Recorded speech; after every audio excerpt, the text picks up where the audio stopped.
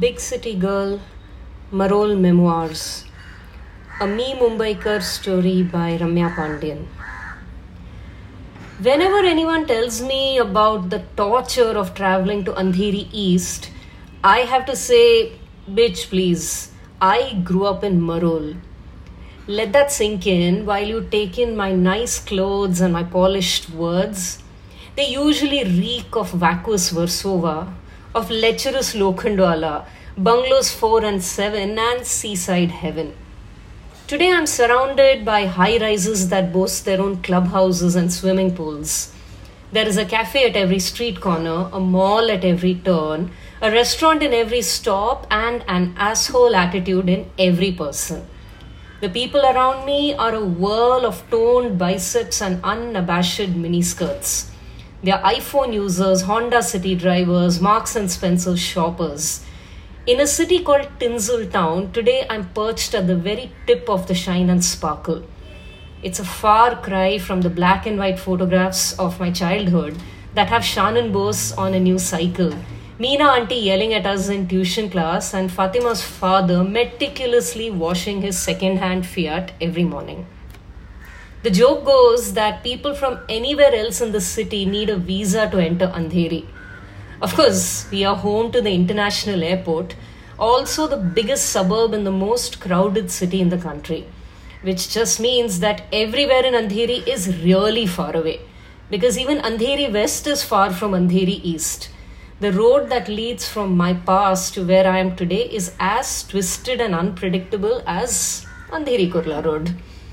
That was a different me, living in a world separated from the one that I'm in now by a solid wall. That wall is made up of people's biases and real estate prices. The city now recognizes Marol as a metro station, a traffic bottleneck, and a punishment posting. But I knew it once as someplace else. The Marol of my childhood didn't have pan stains and discarded car tissue boxes. Oh, no. It was filthy in a whole different way. There were mounds of dark brown mud, pockmarked with weeds, and an occasional silver chocolate wrapper. We call them mountains. And the pigs. The pigs were equal citizens of Marol village. The lanes wound around fisherwomen, makeshift crosses, and a statue of Mother Mary at one turn.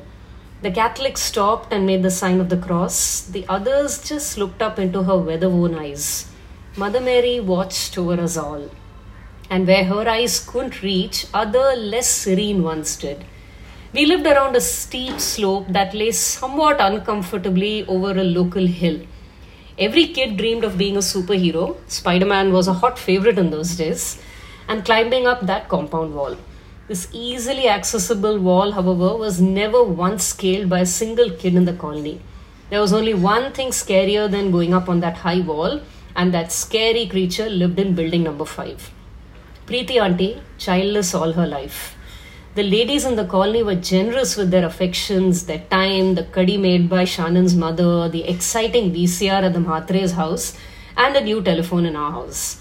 They shared their culinary experiments and their children. Preeti auntie was the custodian of playtime for all the kids in the colony. Our parents warned us about going outside the gate and about strangers offering us sweets, but they never had to caution us about the compound wall. As long as Preeti auntie lived in building number 5, no kid would scale that wall. Preeti auntie, large set with a loud booming voice, her brusque brand of affection rolling around her and tires around her waist. We feared her. She was the boogeyman, the ultimate threat. Eat your tindley or I'll tell Preeti auntie. The compound wall was forgotten in all our fears, and there were no broken bones or worse because of it. Every Marol kid went to one of 2 local schools.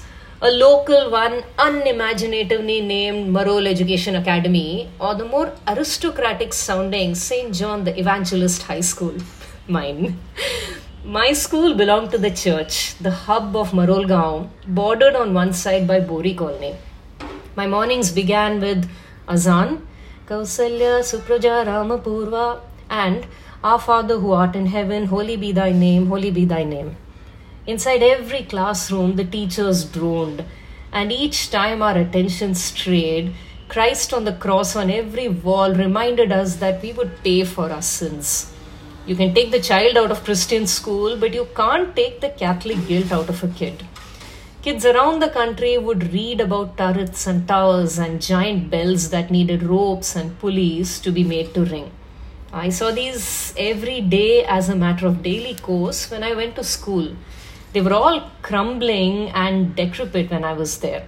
But it was a bona fide historical building and the tallest one in the area, more than 100 years old. Getting to school was a walk through one-story houses with courtyards, chickens pecking at the ground. We stopped not for traffic, but to let a goat pass before jumping across a gutter. There was even a well called into ceremonial use during every East Indian wedding's pani ceremony. At the church entrance, a gentle-eyed stone Jesus Christ reminded us not to stray onto the main road. Marol village was a remnant of that slice of the city's history when it was a cluster of fishing villages. Every time someone calls me a big city girl, I can't help but think about my beginnings. I grew up in a village, and now that I live in an uber-urban area where my neighbors don't know me and a salaried employee tracks my security and my mail, I think of Marol and the community life. There is no Preeti auntie to scare the kids off the barbed wire fence. There is a barbed wire fence. There is an impersonal security guard with a face that changes every month, instead of Bahadur and Resham, who would help our mothers carry groceries and make angry faces when we clung to the gate, demanding piggyback rides. I have a posh address, but inside our homes we are the same people, the same spaces. I guess I really haven't come that far. I'll always be a Marol village girl in the big city.